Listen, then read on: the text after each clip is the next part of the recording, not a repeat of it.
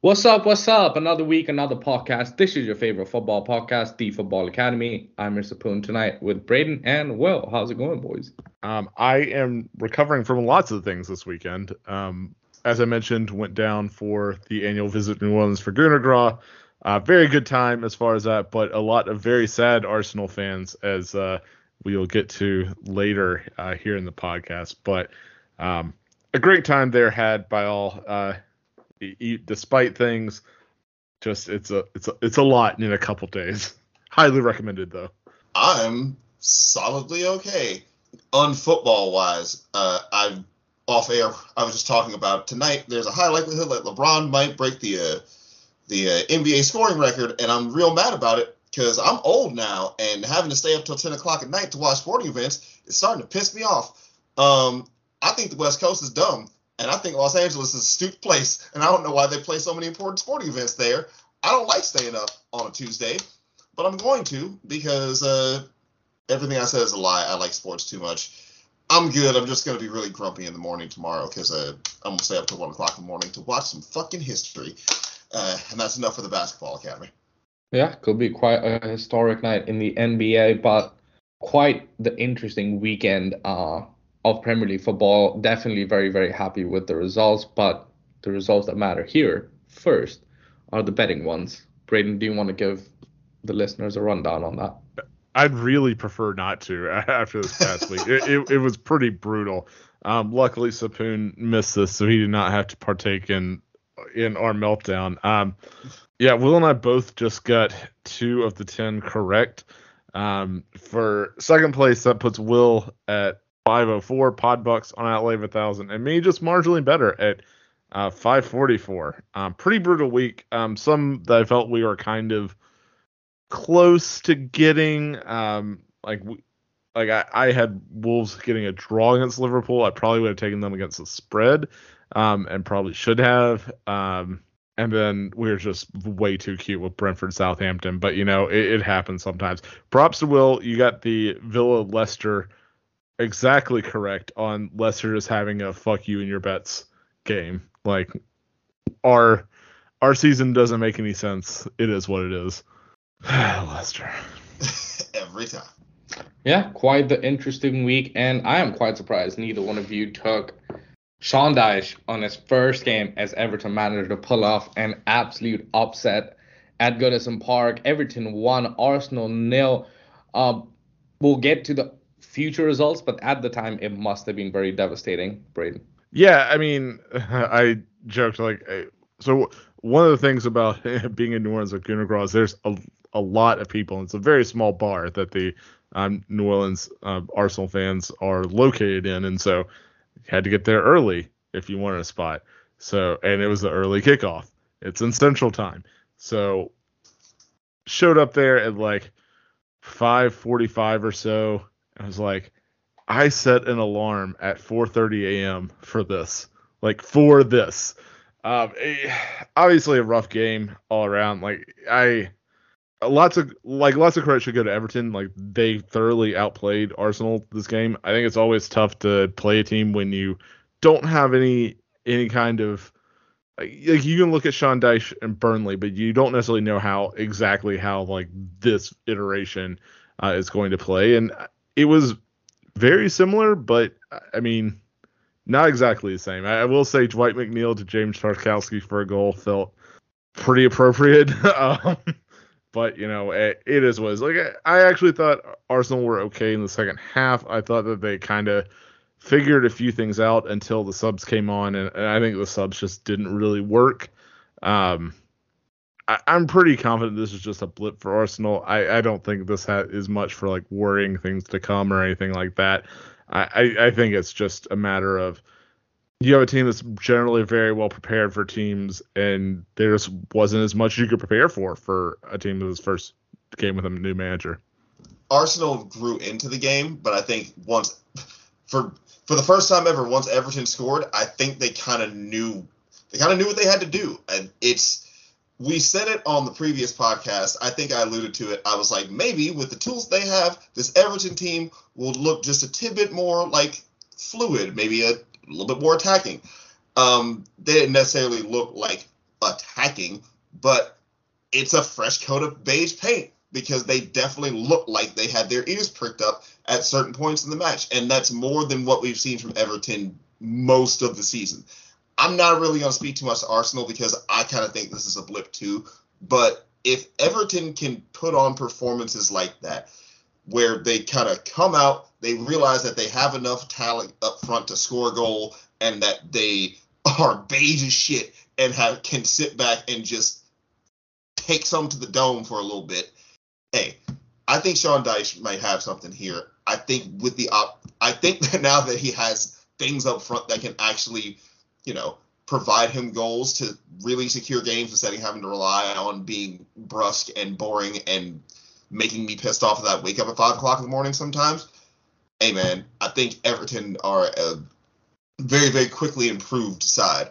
But there's a whole lot more games to be played and a whole lot more misery to be divided. So, Braden, I wanted to text you on Saturday so bad, but you already woke up so early. I just felt so bad. There was also one Evertonian that I know who was in New Orleans for other business, and I'm glad she made it back home. That poor woman. Hold on, was she there for a bachelor party? Yeah, she was. Bachelorette party? I think she was at the bar. Shout out to Jessica, the only Evertonian who made it through that, I suppose. Yeah, no, it was very much a like, oh, look at this cute Everton fan that's like not cute like physically attractive, but just like cute that you show up like to the Arsenal bar in Gunnergraw and like as the lone Evertonian, and that did not age well for us. She made it out alive. She had a great time. Again, shout out to you, Jessica. What Small a brave world, soul. yeah. What a brave soul. Well, good luck, Jessica, on your situations out there. But the only thing I really will say is, after watching that game, you really will need to investigate any ownership, sporting director, whoever. If they are a top flight club and give Frank Lampard a job, they need to be investigated. Because Sean Dyche came in a week's time, put in a decent blueprint, and they looked solid-ish defensively. I don't think it was Arsenal's best game. I think Arteta could probably look at their game and be like, I wish I did this XYZ different. But on the day, Everton looked very solid, and ultimately, that is what you need in order to stay up. And Everton, back-to-back seasons, are in an absolute dogfight. Well, one more thing I will say is the post-match interview. If you're an Evertonian, like Jessica, hey, that's exactly what you want to hear from your manager, because that is the man who literally came in, and some of the stuff we talked about where it's like, maybe you just need someone to implement a plan and show you that, hey, the club's going to do this, and here's how we're going to do things. Everything Sean Dyche said in that post-match interview was, I came in, I had this idea of how we should play. I wanted them to get it. There's still things to be done. There's still a lot of work to be done. I'm happy with this result. But, hey, I got an idea of what I need to do, and I'm trying to do that. And anybody in blue, you should want to hear that, because that's the thought of a man who is here. Like, this dude knows his fucking job. So get ready for the beige, because it's going to be overwhelming. But, like, hey, beige is better than... I don't know what negative money is, red or black, so I couldn't make the joke. But beige is better than whatever negative money is. Red. Beige is better than red. Fuck, that's a joke at my own expense. Damn. The only thing I will say is, for Everton, there is a very interesting situation out here to see how Sean Dyche does. And they also were, at one point talking about new ownership. The fans are unhappy with the owners and the board. So a very interesting time ahead. And for Everton, I think the first objective is to stay in the Premier League. Makes them a much more, viable club that people will look into. The one thing I do want to tell Everton fans, if you are listening, imagine Liverpool does not get sold and you guys get a very proper, rich owner who can come in and clean shit up. Things could get very interesting in Merseyside, in my opinion. But Arsenal fans, who were probably very upset after this game, thinking City are about to capitalize, got an absolute lifeline from none other than Tottenham Hotspur's Harry Kane, winner in the first half, 1-0 Tottenham win against Manchester City. And Harry Kane breaks the Tottenham all-time goal-scoring record, and Braden, gonna come back to you first again. Thoughts on this game, sir? Look, if we win the title by less than 2 points, I'm just happy that Harry Kane will finally win a Premier League trophy for his local team. Um, look, it wasn't really pretty for Spurs in this game. Like it was a pretty scrappy game. I was very, I'll go ahead and say impressed with like some of the pressing specifically that Spurs did. They seemed like they were really ready for what City were going to do, and I was kind of shocked that City didn't seem to come out with any sort of answer to it. Like it didn't seem like they changed any patterns of play. Like I know De Bruyne came on, and there was a moment or two where it looked like something might happen, but it's a weird thing with the City team. Like I think they are a team that's in transition, and I don't know if like even Pep knows what his best version of this team is right now. Like it feels like there's a lot that is in flux with this team, and it's not just tactically. Like I think it's like Bernardo Silva also looks like he wishes it was him, like he was the Portuguese that got sent on loan instead of João Cancelo. But overall, like the City team is not like they're not the invincible City teams that you've seen before, where it's just they were imperious and you felt like they were going to beat you before the game even started, and you were just hoping to stay close and then maybe you can nick something. This City team feels like a team that can go out and beat you 6-0 on a given day, but you can also go and beat them like 1-0 or 2-1 or something like that. Like this City team is vulnerable, and they just didn't really seem to have answers for a Spurs team that, I don't know, like we've seen Spurs play fine a lot this year. Like it's not like you've seen a Spurs team that's been come out and been dominant for many stretches of the season. So I don't know who this says more about. Like this is probably one of Spurs' best performances of the season, and maybe that means that they're figuring it out, and maybe that means that Spurs are going to go on a little bit of run or something, especially now that they're going to avoid Wrexham in the cup. But yeah, it's a lot of I don't know where City go from here, but very happy that it doesn't seem like going to the top of the table. Look, I'm not going to sit here and toot my own horn, but I'm about to sit here and toot my own fucking horn. I've said this City looks acceptable, and I'm glad that it fucking happened. First off, Antonio Conte, be better. Gallbladder things are never nice. My sister's been through that, so I hope that you had a fantastic time emulating Major League, being in love with this English shit as your team kind of made City look pedestrian. Even the big guys up front for City kind of just didn't look like they wanted to be ours on the day. And what Braden said is true. Like this is not, yeah, it has the makings of a City team in which, smash and grab, they can beat you. Oh my God, they're high flying, Erling Haaland's robot, whatever.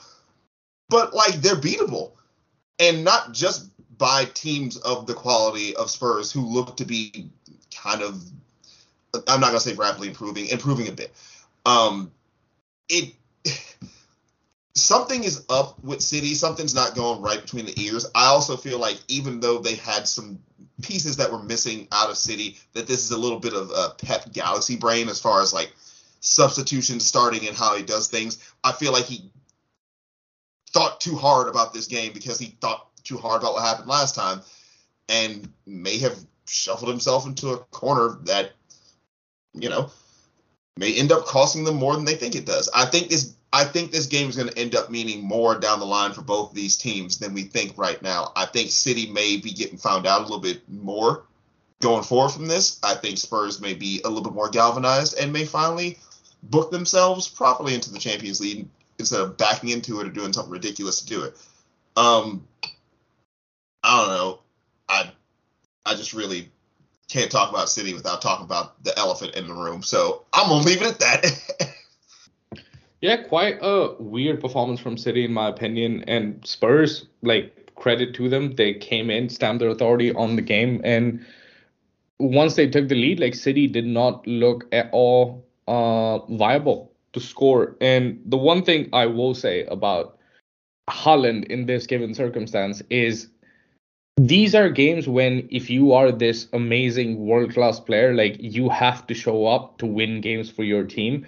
And he blanked at Old Trafford when the team needed him, and he's blanked here again. So I do think there's a little bit of we don't know how to use Holland at it to the fullest because he drops deep to connect play and looks like a fucking I don't even have words to describe what he looks like. He really sticks out when he comes into the midfield to play. Like, he really sticks out like he is not on the same page with all these other guys that are doing all this one-touch stuff.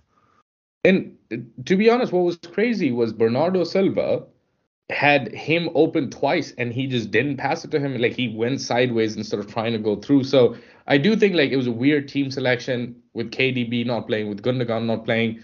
And ultimately it was just one of those Pep specials where he overthinks and fucked it up. But I'll also say from Tottenham's perspective, Christian Romero had one of the wildest games I've ever seen because he took out Haaland in the middle of the pitch for absolutely no fucking reason and then ended up getting a second yellow later on.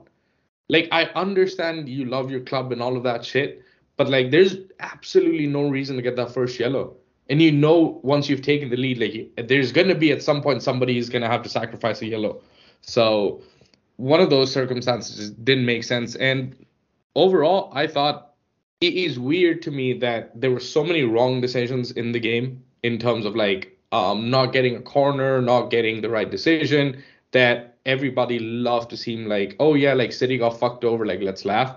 But it's the same fucking people who normally come out and talk about how terrible refs are when their teams get fucked. So just a bit of consistency there. But overall, congratulations, Spurs. I really wanted a draw because Spurs are also very close to a top four spot. So maybe, much like Antonio Conte after his surgery, they can get a new lease on life and come out and really go for that top four.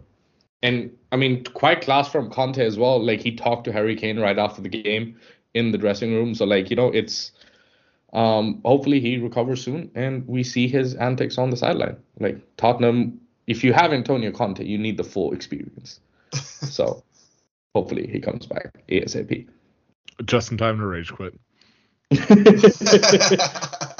Yep, that will be funny. And talking about rage quits, there was a lot of rage flying around Old Trafford on Saturday after their 10 o'clock kickoff against Palace.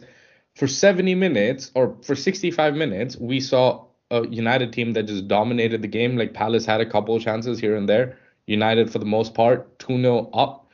And then you saw Schlupp push Anthony that becomes a massive brawl. Casemiro, I think rightfully so, gets sent off because of putting his hands on a player's neck / other angle showing he was just holding onto the collar of his t-shirt.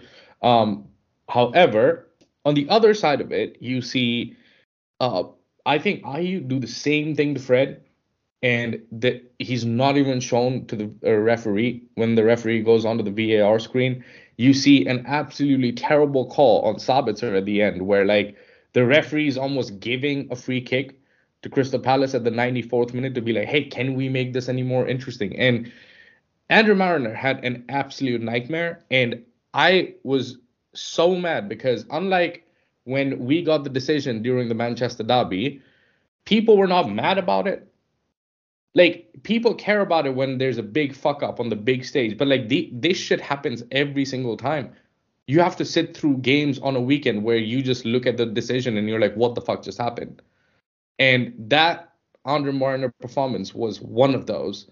And I seriously hope he's doesn't get to manage a game this weekend. Any thoughts from either one of you? I will say Andre Mariner is worse than Mike Dean for all the bad shit that Mike Dean gets. I mean, Andre Mariner can't tell the difference between Kieran Gibbs and Alex Oxlade-Chamberlain, so you're not going to hear me go against it. So, I don't know. I'm torn a little bit on VAR because I think that there's a lot of things where VAR takes a look at something, makes a decision that like, oh, this is the incident you need to see, not the other. But I will say that I do think that whenever there's an incident like this, especially one that's kind of off the ball in nature. Like you're not looking at like a foul or something. You're looking at a bunch of people kind of pushing and shoving and that sort of thing. And you kind of think a ref should be shown the whole, like the entire incident. I would not say that IU and Casemiro did the same thing.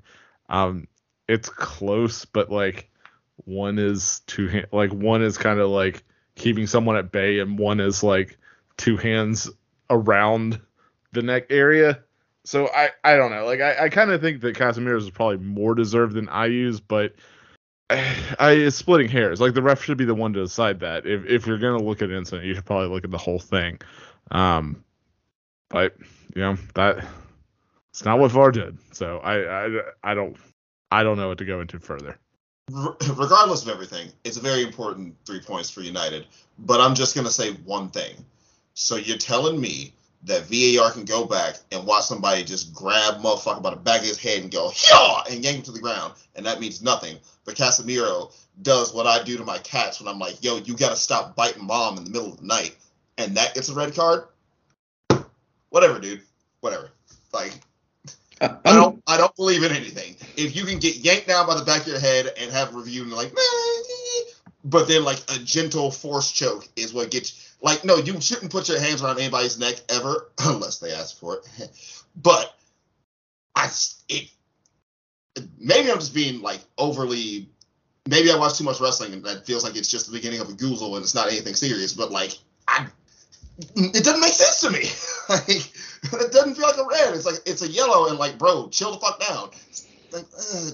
It's a bunch of dudes in a scrap. You can't. So here's what I will say. I think the angle that was shown and all of that for Casemiro, that is a red card. I'm not trying to say that shouldn't have been a red card. What I am trying to say is, one, showing a slow-mo of him like holding on to fucking Anderson, whoever that was, and secondly, just like showing a still after that. Like, as Braden said, it just does not show the entire picture of what was going on. And as far as IU went, he also like threw a punch that he just missed on Fred.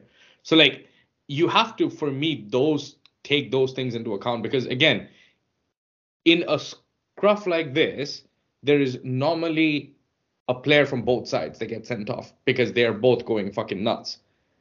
And if you look at fucking the player, Will Hughes actually was the player. Hughes and Casemiro, they're just like fucking laughing and hugging it out at the end of it. So it's like very fascinating to me what happened. And overall, I think the one thing the new owners of Manchester United need to do is not have that fucking steep fall off next to the pitch.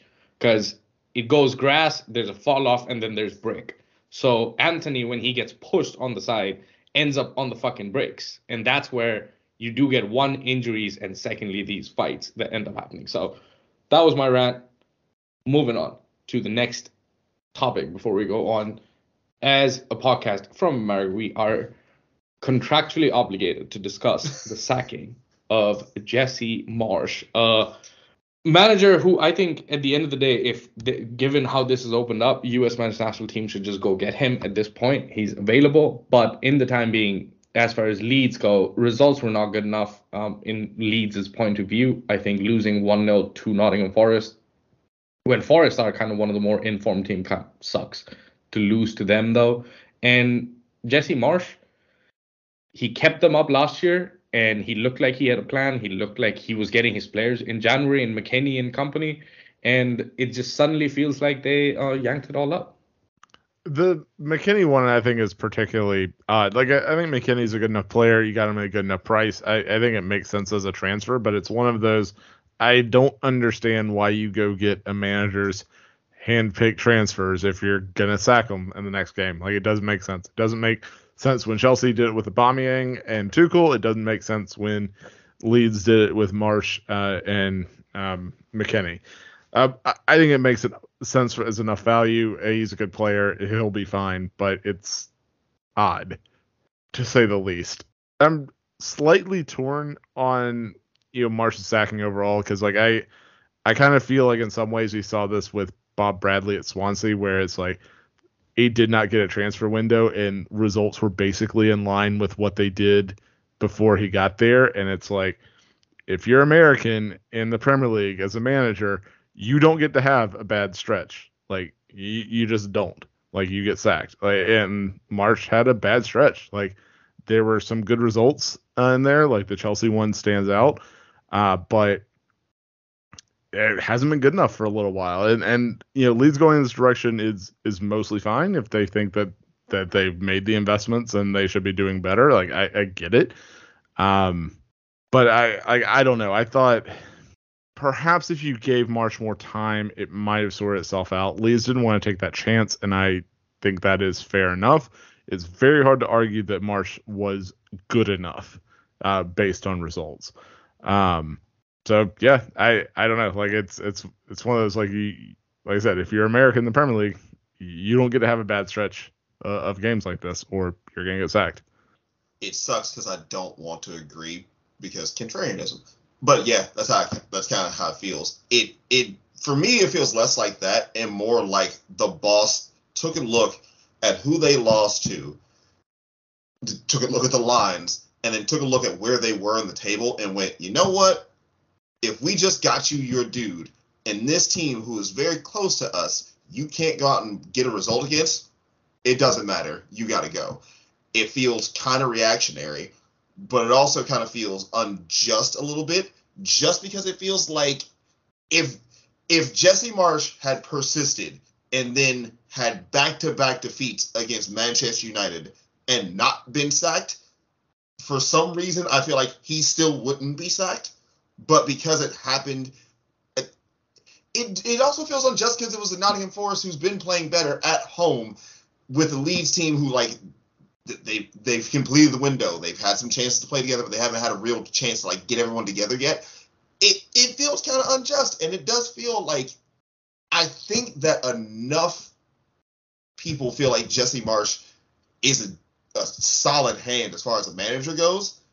That's why this feels so unjust. Like, this dude didn't just come from nowhere as an American and do something. Like, he's got proper European pedigree behind him, and I'm sure he's going to land on his feet and be fine.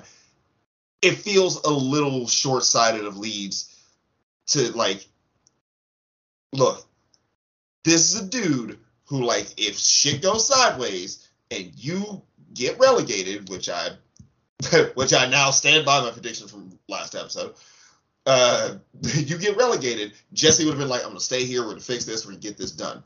Now, I don't know if the next dude is going to be that guy. And if you don't have that guy, then you're not coming back anytime soon. So it feels unjust. And you know what? I don't even give a shit if that is the homer in me talking. Like, it feels unjust. But bring him in for the U.S. men's national team. I love it, baby. Let's go. Yeah, I don't know how I feel about the U.S. men's national team. I just want to add it. Like, I read a lot about specifically the Forest game and people talking about how, like, dreadful Leeds were. And I saw about half of the match and then looked at actually afterwards and, like, Leeds of 1.1 to 0.3 for Nottingham Forest. I'm like, were you that dreadful? Like, it's one of those, I don't. It's missed opportunities up front, and it's not even that, like, yeah. It's Patrick Bamford not being able to dribble from under his feet. Like, it's not like they're not creating chances. It's not like there's not shots on goal. Like, I don't understand. They didn't look.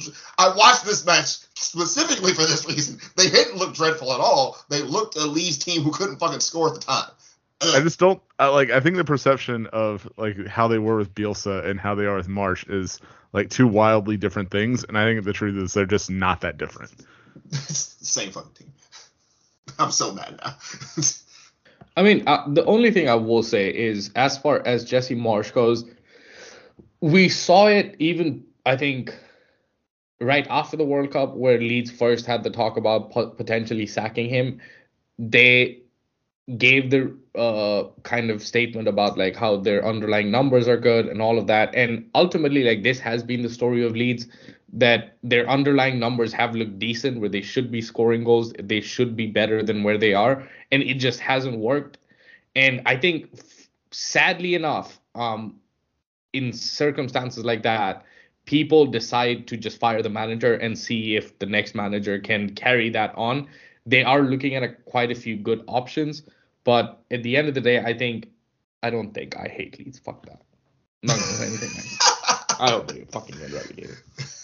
That's what I'm gonna end at. Like Jesse Marsch was the one, but I will say I did enjoy some of the football they played. I did enjoy when Jesse Marsch. We didn't know how bad Chelsea were at the time, but when Leeds absolutely battered them is one of the best days of the Premier League this season, in my opinion. Oh, that was so good. What a So, gonna just put that out there. Jesse Marsch, I hope you land on your feet. We'll say, not great look for him either that he's been fired from back-to-back jobs at this point. Most managers get fired though. Like you're either successful. Like the guys who leave on their own terms is very, very small percentage. Yep. It's like Arteta and Pep right now, and Ten Hag, because Klopp did get fired. Just had to put It took me a second. I was like, did something break while I was, oh, yes, right. There were teams before us. But that brings us to this weekend's fixtures. We got a full slate of games. But before we go in, Braden, a quick rundown, sir, on how we're going to preview this. Yep. So what we do every week is we take 100 virtual dollars. We call them pod bucks around here. We place them on the three-way money line. So home team, away team, or a draw are the three possible outcomes.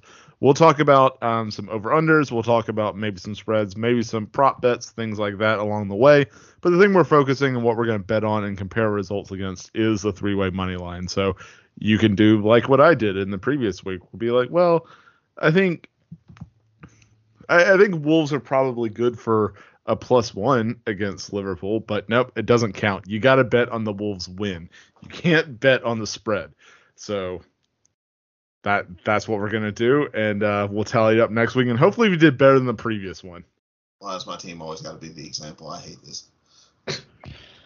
Let's definitely make sure it is better, but it just sticks out so vividly. It always does. Watford flashbacks right now. Yep, that wasn't that. I actually saw a memory of that on Facebook the other day. But moving into the first game, West Ham at +240 taking on Chelsea at +115. Draws at +240. Over-unders at 2.5. Will, do you think this Enzo Fernandez-led revolution is about to start at the London Stadium? West Ham are just kind of, I don't want to say necessarily uneven right now, but like if Chelsea is going... I'm saying the same thing about Chelsea I've said about Liverpool every weekend, so this is fucking hilarious. If Chelsea are going to turn it around and do something, I kind of feel like it's going to happen now. And now that I've said that out loud, I'm literally going off the cuff and changing my complete bet. I'm picking West Ham because every week I say this and every week it doesn't happen. So fuck it. I'm going with what I actually think. Chelsea suck, bro. And West Ham, even though they kind of suck right now, a tidbit better on paper. Graham Potter still can't get it together. Enzo Fernandez will be able to be the starlet that we all think he is, but it ain't going to happen right now because it ain't going to happen right now for my team either. Misery loves company. Y'all motherfuckers got to be with me. I'm picking West Ham. Yeah, I think that's all fair enough. I was just looking at the expected goals chart, and Chelsea are pretty far. I think they're the third team that's most underperforming their expected goals. They have 22 scored on 28.5 expected goals. The team that is the highest on their expected goals versus actual goals scored is West Ham. They have scored 18. Expected goals said they should have scored 27.5 this season. So you should think that maybe some regression comes for West Ham. I don't know. Me personally, I think that the longer that this Chelsea team starts playing together and Potter maybe figures out who is going to play where and that sort of thing, I think the better for this Chelsea team. I think it will continue to play better, but I think that's maybe not quite this day. So I'm going to do the same thing we did last week with Chelsea. I'm going to take a draw. I just think that can this Chelsea team win this game? Definitely. Can West Ham possibly get a goal and tie it up? Yes. Could West Ham win? I find that harder to believe, but it's not outside the realm of possibility. But when you look at the odds on this, Chelsea as a plus favorite is very enticing. I just don't have full faith in them here, so I'm going with the draw. I am going to go with Chelsea. I think plus favorites in this situation. I was very happy with how Enzo played the last game. I think not too cool. Potter's going to try to figure some things out, and West Ham is a game where I think, given Enzo and given what they have going forward, they should have enough to beat West Ham. So I'm going to go with Chelsea. Moving on, Arsenal minus 250 taking on Brentford at plus 625, draws at plus 400. Over-unders at 3. I'm going to go ahead and take Arsenal. Braden, are you going to follow me there?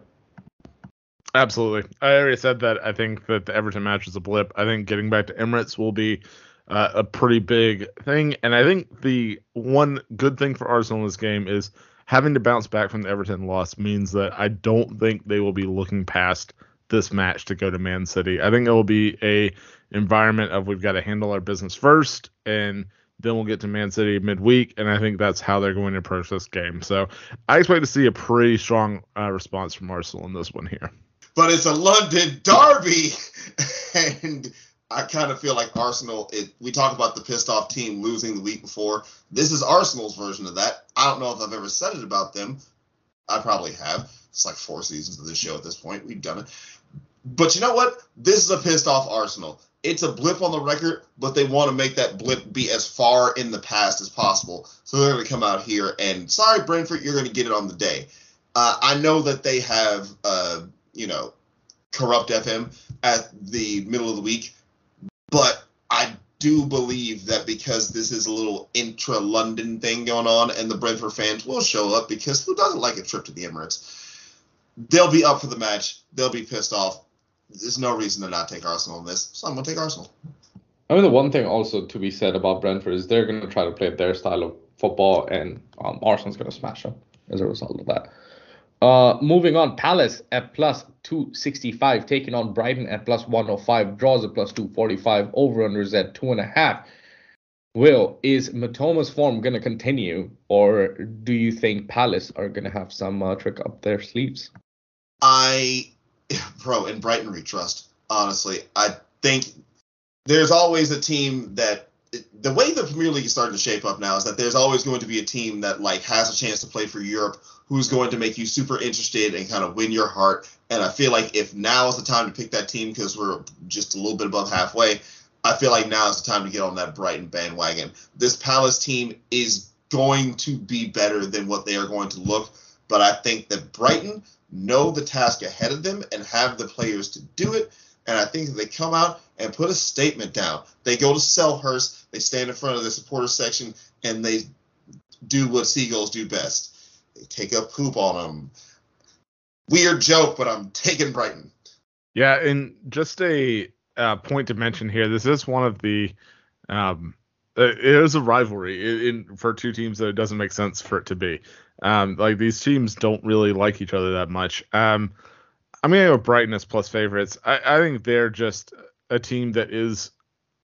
I don't think Brighton are going to make the Champions League, but I also don't think that enough people are taking them seriously as contenders for it. I think there is an outside shot that they can go on a run and get there. So, especially with these other teams having European commitments, who knows, maybe they'll slip up a little bit and Brighton will be there. So, we'll see how that plays out. I think Brighton at plus 105 makes a lot of sense. I'm going to take the plus favorites here and go with them. You know what? I'm going to go for a draw in this game. I think given it is a rivalry game, Palace at home is going to be a little bit of a task. And Brighton, we'll see. I think they have a lot of good, but they also have deficiencies in De Zerbi ball. And I think for Vieira, this is going to be an important game to make sure he can keep for Palace rolling long. Moving on, Fulham at minus 105, taking on Forest at plus 290, draws at plus 260, over-unders at 2.5. This, according to the last 5 games, Forest are the second hottest team in the Premier League. Which way do you see this game go, Braden? This one's a little tough for me because I do think that Forest are finally starting to play a little better, but I should back up from that. I think I think Forest are starting to get results that they weren't getting before. I don't know how much they're playing. I alluded to it when we talked about Jesse Marsch, but I don't think that Forest completely outplayed Leeds or anything like that. I think they got the goal, and leads to not, and that's fine. That's football. It happens sometimes. But I think this Fulham team represent a much stronger challenge. They're also at Craven Cottage. I think that'll make a difference. I'm going to go with Fulham. -105 isn't quite plus favorites, but it's pretty close. So I'm going to keep that energy. Just on like bettors accord only, I'm very tempted to go with Forest because they are a team in form, and Fulham aren't like coming back to earth. They are still playing fantastic ball, and I don't foresee that. I don't foresee that stopping here. I honestly think that at Craven Cottage, it's starting to become a place that's very difficult to play. And when they open up the rest of the seats, it'll probably be even harder. But even though Forest are the team in form, I kind of think that Fulham are finding, I don't want to say their footing, but they're realizing that they're a little bit more quality than they might be. And this is one of those times where just their tidbit more of quality is going to come out against the Forest team. Yeah, they're in form. Yeah, they're good. But I think Fulham is, I don't want to say higher class because there's too much ranking to do with that. But I think Fulham are just a tidbit of a class above Forest right now. So at -105, I'm not going to do something stupid until the next match. So yeah, I'm going to go ahead and take Fulham. Yeah, I'm gotta go with Fulham. I think Nottingham Forest ultimately don't have enough in their tank, and Fulham at home, a very formidable opponent for them, in my opinion. Moving on, Leicester at +245 taking on Spurs at +105. Draws at +260. Over-unders at 3. Perfect letdown spot here, Bo. Yes. This is the dumbass bet of the week. This is so Spursy. If Leicester are going to do the dummy thing and make us all go, oh, I'm so worried about them, and they're like, ha, call an ambulance, but not for me, then they have to do it on back-to-back weekends. This seems a Leicester thing, to win a match that they are expected to win but not comfortably, and then to win a match and be like, oh my God, they're back. So, oh my God, they're back. And sorry, Harry Kane and co. I know I just gave you all a bunch of flowery compliments earlier, but Spursy things have to happen in order for me to have some sort of joy in this life. So I'm sorry, everybody. It's going to happen to you. I'm picking Leicester, +245, dumbass bet of the week. It ain't even got to be Jamie Vardy. Somebody on that damn team having a party. Nah, I cannot co-sign. Look, it could be a letdown spot for either of these teams. Like, Leicester have been miserable this year and scored 4 goals last week. I mean, we talk about low XG goals they score. Like, I think you might see more of that. I don't know. Like, yeah, either team could have a letdown spot here. It's such ridiculous. So for me, I'm gonna lean on the plus favorites to Spurs here. I think they're just a better team overall. Losing Romero will hurt there. I might be interested in the over here because I do think this Leicester team are trash defensively. Leicester has the guy who scored the most goals for Liverpool so far in this calendar year. So like they can definitely collapse and have a shocker. So I'm very interested in the over, but for the purposes of the money line, I'm going to take Spurs. Faust who needs a statue outside of Anfield. That's who needs a statue. Yeah, I'm going to go with Spurs as well. I think they are going to get rolling here, and ultimately Leicester live off of moments, and betting on moments is not a great idea. Moving on, Saints at +185 taking on Wolverhampton Wanderers at +160. Draws at +220. Over-unders at 2. Brayden, how are you feeling about this? I think it's going to be Wolves. Like, I am trying to come up with a reason why I would take Southampton. I don't really see it. I think they can be a tricky team at home sometimes, but not like it can be one of those days where they just don't put it together. I think Wolves are playing much better with Lopetegui. I think that Wolves look like they are a team that kind of figured out what they're doing and are going to be solidly safe this season. So I think with a new manager, they won't do the catering thing that Will likes to allude to. I think they will continue to try to impress for the new manager. So I'm going to go with Wolves. I think they're playing much better football than Southampton are right now. Today, I feel petty. I'm taking Saints. Because fuck Wolves. And that's legit my answer. Fair enough. I'm going to go with Wolves as well. I think they are just a better team right now. And if the Saints win, good for them. Moving on, Bournemouth at plus 525, taking on Newcastle at minus 190, draws at plus 320, over-unders at 2.5. Well, how you see your Newcastle boys do? This Bournemouth team, it's up and down. I know they're playing better. I think Newcastle are better than them. I think Newcastle had a down performance, and I understand. But this Newcastle team is better than Bournemouth. I'm not going to sit here and mince words. They're better than Bournemouth. They're going to continue to be better than Bournemouth. They got bigger and better things to play for. And Bournemouth, yeah, they're in a scrap, but it's a scrap that they're probably going to end up losing. Still regret forgetting that they were in the league last week. That shows how much I think about them. So yeah, this feels an easy Newcastle win. I'm gonna take the over. This feels like a big old smashy Miggy has a party sort of game for Newcastle. The Vitality will not be rocking for the right side. Yeah, it's Newcastle. Yeah, I'm also going to go with Newcastle. I think that Bournemouth are a team that just don't really have that much going for them. I think that they overperformed their underlying metrics earlier in the season. I think you're saying that they're just not that good of a team overall.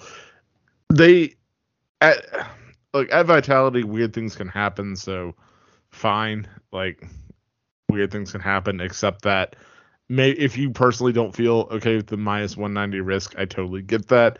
But for me, I'm going to go with Newcastle. Yeah, I think real money, I might stay out of it. But as far as this game goes, I'm going to go with Newcastle. Moving on.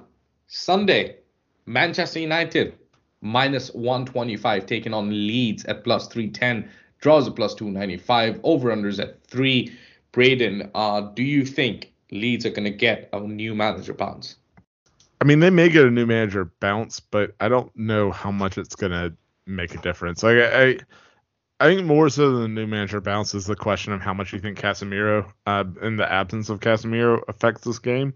Because I think that could be a thing that like lets the Leeds midfield have a little bit more control of the game and be able to, I don't know, get it to their forwards who aren't going to score anyways. So like, what does it matter? I'm going to go with Manchester United. I think especially Old Trafford. I think they get the job done against them. And worth noting, this is the weekend match, not the not the Wednesday one. You'll probably hear this after the Wednesday one, but just to be super clear here. So this is at Ellen Road, not at Old Trafford. Oh, okay. Well, it's listed the other way. So I'm still going to take Manchester United. I have to think about that longer, though. Like, I think that United are still a better squad, but Leeds might be very up for this game at Ellen Road, new manager, all that sort of thing. So that's tricky. Going with United. The derby so nice they played it nice in the same fucking weekend.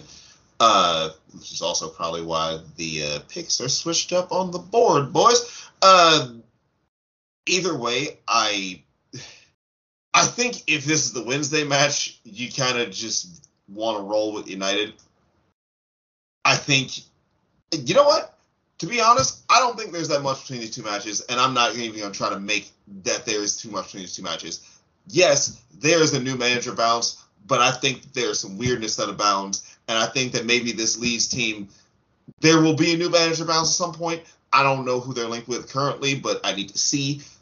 Whoever they get in, I think that there's still going to be a tidbit of a look. I'm going to be blunt. I think that they're going to be a little pissed off that Jesse Marsch got fired, and I don't know if Lee's going to be firing at all cylinders. So I think that United are going to do the double throughout the week, and that this is pure speculation. This is pure me thinking out of my ass, but legit, I just kind of feel like maybe Jesse Marsch was liked a little bit more than we thought he was, and maybe this Leeds team is going to be a little pissed off that their manager didn't get he didn't get to do what he wanted to do, and they didn't get to do what they wanted to do with him. So you know what? If I could pick the double, I would. but I'm going to take the single this time. I'm taking Manchester United because I think Leeds is going to be pissed off that the friend of the show, Jesse Marsch, got the boot. I think they're going to be mad about it and maybe, sulk themselves into a loss here. But I do expect Ellen Road to let their voices be heard because I don't know if they're all behind this either. Look, they may not like us the most, but dude's a decent manager. And at least he had some fucking ideas. Yeah, I think the first game, given AirPod man Chris Armas is going to be taking in charge, I think United players might have a thing or two to say about that when he takes charge of Leeds at Old Trafford. I did not consider that. I might put a mortgage on United in that game. Not just go to Chris Armas, not even because of he was at United before. You could not have that connection at all. Never met a man so ready to go in my entire life. At Ellen Road, I'm gonna take a draw. I think beating the same team twice in the space of 4 days is very, very hard. And ultimately, Ellen Road is going to be an absolute madhouse. I think for the Leeds fans, if you tell them they're going to get relegated this season, if there's one thing they could do this season before they got relegated, it is to get a win against Man United. I don't think they'll get a win, but I think they will get a draw, especially given the lack of Casemiro. But we shall see. Leeds against Man United has always been McTominay's favorite picture. And sadly enough, he's hurt for the first game. We'll see if he comes in for the second. I'm going to go with the draw, though. Moving on. Manchester City at minus 435 taking on Aston Villa at plus 1,000. Draws at plus 575. Over-unders at 3.5. Unai Emery, after Spurs helped Arsenal, is Unai Emery about to do the same, Braden? I've seen Unai manage against Man City before, and I don't think so. I don't know what's going on with this Man City team, and like I said, I don't think that it's just a personnel issue. I think it's just I think there's something going on with the team there, and you can have weird results when that happens. So, you know what? I'm gonna go with the draw. Plus 575 is good enough to be enticing there.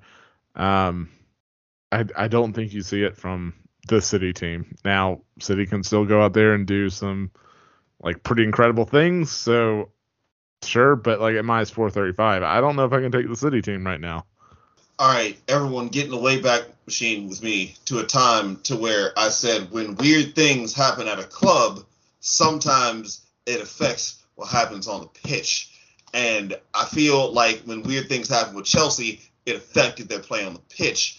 And I feel like the last time we did this with Manchester City, because we've been doing this that long that we've already done this dance of avoiding the elephant in the room of these motherfuckers cheating. We've done this before, that typically teams come out and they play a little weird. Allegedly. I can't even, that was a long pause for me not to swear, everybody, because I had all the worst swear words right there. Allegedly. Whatever.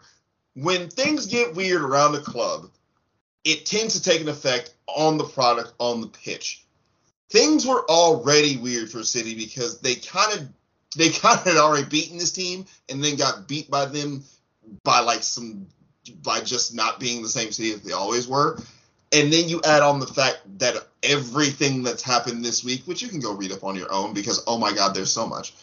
Everything that's happened this week is also piling on the bad result.